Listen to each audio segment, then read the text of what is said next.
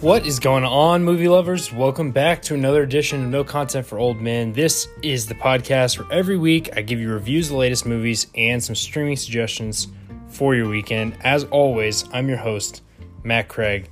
Wow. I had myself a movie experience this week. I was at the red carpet premiere for Tick, Tick, Boom, the Lin-Manuel Miranda movie that is going to be coming out in theaters this weekend and on Netflix next Friday. So I made the executive decision to cover it with a full review in next Friday's newsletter, so look out for that one. It was honestly great. It was probably one of my favorite movies of the year, and just an awesome experience at the premiere, and then the after party, rubbing shoulders with Hollywood elites. No, I don't know about that, but we'll be talking about that next week. For this week, we had to hit Spencer, which is the much buzzed about Oscar entry for Kristen Stewart playing Princess Diana.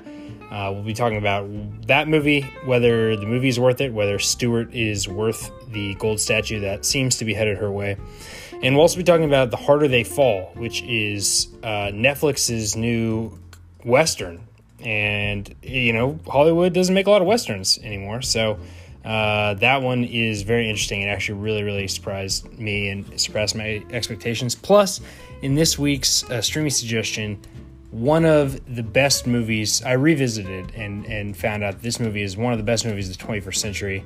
Just an absolute masterpiece. And if you haven't seen it, and I have a feeling most of you have not seen it, you're going to be able to watch that one on Hulu. So much to talk about in this episode. Thank you guys, as always, so much for listening. You can follow me on Twitter at Mr. Matt Craig, or contact me through my newsletter at mattcraig.substack.com to let me know what you thought of these movies if you watched them, what you think of the newsletter, what I can do better, and what movies you guys have been watching. So what movies I should be watching. I got some good recommendations for you, or from you guys this week, that I'm going to be watching for next week. So, as always, thank you so much for that, and let's talk about Spencer. One might forget, the week after seeing a Wes Anderson movie about magazine journalism and an Edgar Wright noir film, that in fact, most movies are not made specifically for me. I approached Spencer with the clear acknowledgement that I'm not in any way the intended audience for a movie about the emotional reckoning of Princess Diana, and don't wish to invalidate people's passions for the British royal family just because I don't follow their tabloid fodder and have never seen The Crown, The Queen, The Royal Wedding, or really any other content, fictional or otherwise. To me, they're the Kardashians across the pond, and I treat them as such. This is a movie which requires its audience to be previously familiar with the specifics of Diana's story, and preferably to have spent many years reflecting on and analyzing the motives and actions and right and wrong of all stakeholders involved. I checked neither box, but went in with an open mind. Then I lost all respect for what this movie was trying to do after a simple text card came up before it even started. It said, "A fable based on a true tragedy." That sentence says it all. It's an admission that the story about to unfold is not the truth, strictly speaking, which is the thing that would make it powerful. And the substitute of tragedy is editorializing to let us know preemptively that the audience is that the movie is very clearly on Diana's side. The next 2 hours proved as much. Parsing what the movie got, quote, right or wrong is burdensome, and it doesn't correct the feeling that what was shown didn't matter all that much. Anything meant to be revelatory felt like a total construction, often with a remarkable lack of subtlety. Seriously, can it get more on the nose than a persecuted Diana reading a book about Anne Boleyn called The Life and Death of a Martyr throughout the movie? I expected better from accomplished writer and Peaky Blinders showrunner Stephen Knight. This kind of dramatized feminist legacy reclamation, it isn't necessarily new to director Pablo Larraín, known for his Kennedy biopic Jackie, and it isn't an altogether unworthy goal, but it's hardly fresh considering in the last year alone there's been an entire prestige TV season about her, The Crown Season 4, and a new Broadway musical, Diana the Musical. This oversaturation points to an unceasing interest in Princess Di as a person and a public figure, and to the true reason for this movie's existence, as Oscar bait for lead actress Kristen Stewart. It's working.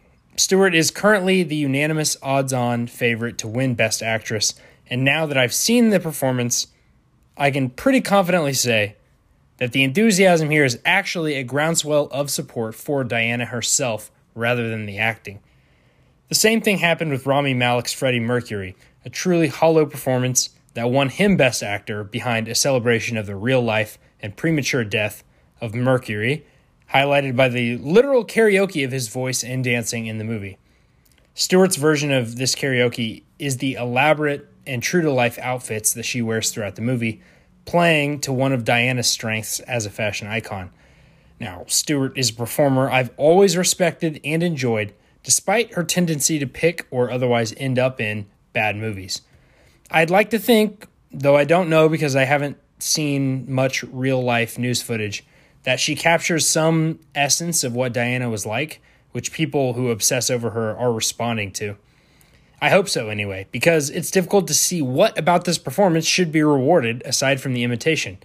It's a fairly one-note portrayal, or I suppose two-note if you count an alternating sequence of brooding and pouting. Really, aside from a few heartfelt scenes with her kids, who royal fans will identify as, oh, that's Will, that's Harry. That's pretty much how the entire movie unfolds. It's brooding and pouting and brooding, puking and crying and brooding and pouting. The affectation comes across as entirely justified, but only within the context of the royal bubble. To the outside world, it's hard, for me anyway, to conjure a ton of sympathy for someone simply because they aren't allowed to wear the hand-picked designer outfit designated for Christmas Day dinner during Christmas Eve tea. Yes, she may drive her own car with no entourage, but she's still driving a Porsche, right? The movie hints at this double standard, and the most effective parts of the movie play to the upstairs-downstairs duality of upper British society. Sean Harris's performance as the head chef is the MVP of the movie for me, and I'd rather have watched a 2-hour movie about his crew of culinary artisans working under a sign in the basement that reads, "Keep noise to a minimum, they can hear you." For more of that sort of thing, I'm told I need to watch Downton Abbey. Frankly, I suggest you do the same, rather than waste your time with this movie. Unless you're a diehard Diana fan, in which case, please reach out and tell me what I'm not understanding here. Okay, every week I give you something new, something old, and something to stream. This week's something new is The Harder They Fall, which is currently playing on Netflix. Across the wide breadth of American history, which has been thoroughly whitewashed, movies cannot deny their central influence in the homogenizing of the Wild Wild West. I didn't even know until the promotional material for this movie that 25 to 30% of cowboys at one point in the late 1800s were African American. This movie truly surpassed any expectations I had for it because it leaned into its blackness in a satisfying way. Ladies and gentlemen, we have a third wave minority movie. We've left behind the cartoonish caricatures of Wave 1 and navigated past the plots which only allow for personal experiences in the second wave to finally allow for a story which wholeheartedly embraces its diversity without needing to make a statement about doing so. The storytelling is cliche, presenting an almost brazen paint-by-numbers western about a man out for revenge against the outlaw who killed his parents.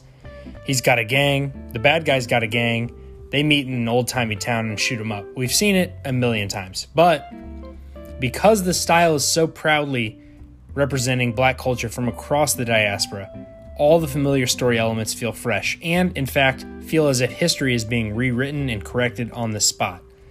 And yes, the look of the movie is, at points, an almost identical copy of Quentin Tarantino's Django Unchained, but fewer people remember that Tarantino learned a lot of his techniques from blaxploitation movies of the 1970s, so big props to first-time feature writer-director Jemez Samuel. Fulfilling the roles of these real-life cowboys is an all-star cast. Rising superstar Jonathan Majors as the White Hat against Idris Elba as the Black Hat. You got Zazie Beetz squaring off against Regina King. That's Oscar winner Regina King to you. You got Lakeith Stanfield, who's way overqualified for a third banana role, as are familiar TV faces Damon Wayans Jr., R.J. Kyler, and Eddie Gathegi. I'm sure I didn't pronounce that right. Westerns have mostly fallen out of favor in modern Hollywood, so if it's been a while since you've last watched one, I definitely recommend this third wave triumph.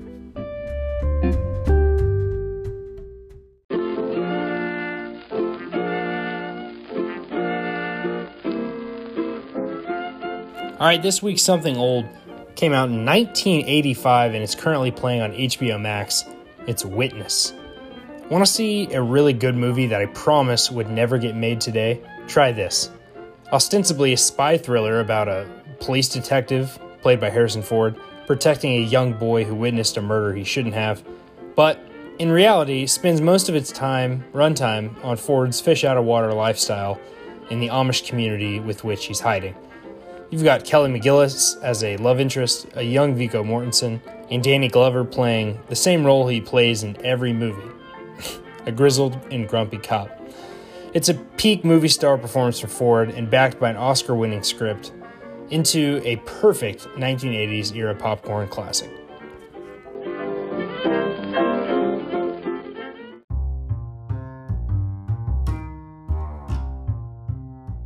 This week's Something to Stream, I finally rewatched it. It's currently on Hulu. If Beale Street Could Talk.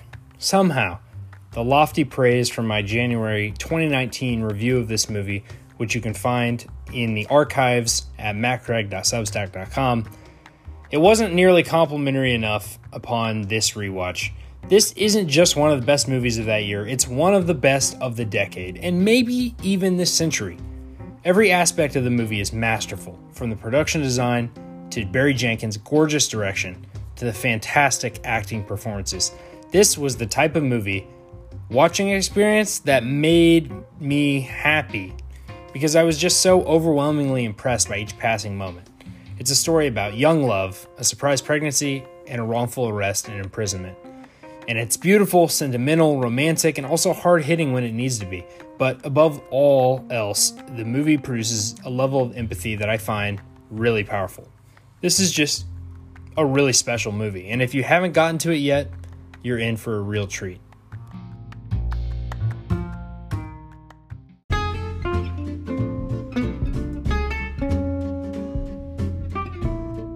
All right, guys, that's going to do it for this week's show. As always, thank you so much for listening. Thank you for subscribing. Thank you for spreading the word to someone else who you think would enjoy these weekly movie check-ins.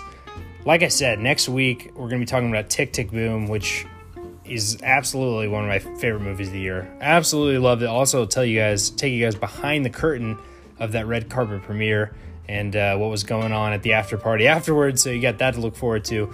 Also, I'm going to see Belfast this week. I hope. I'm planning to. And that is currently one of the favorites. It may be the favorite for Best Picture.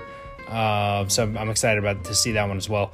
And yeah, we got the movies are coming fast and furious at this point. I think Passing on Netflix, I saw the one at Sundance. So maybe if I can remember a little bit more about it, that will include that one next week. I don't know. We got tons to talk about. As always, guys, thank you so much for listening. Thank you for, just supporting this podcast and my newsletter every single week. Until next Friday, I guess, I'll see you at the movies.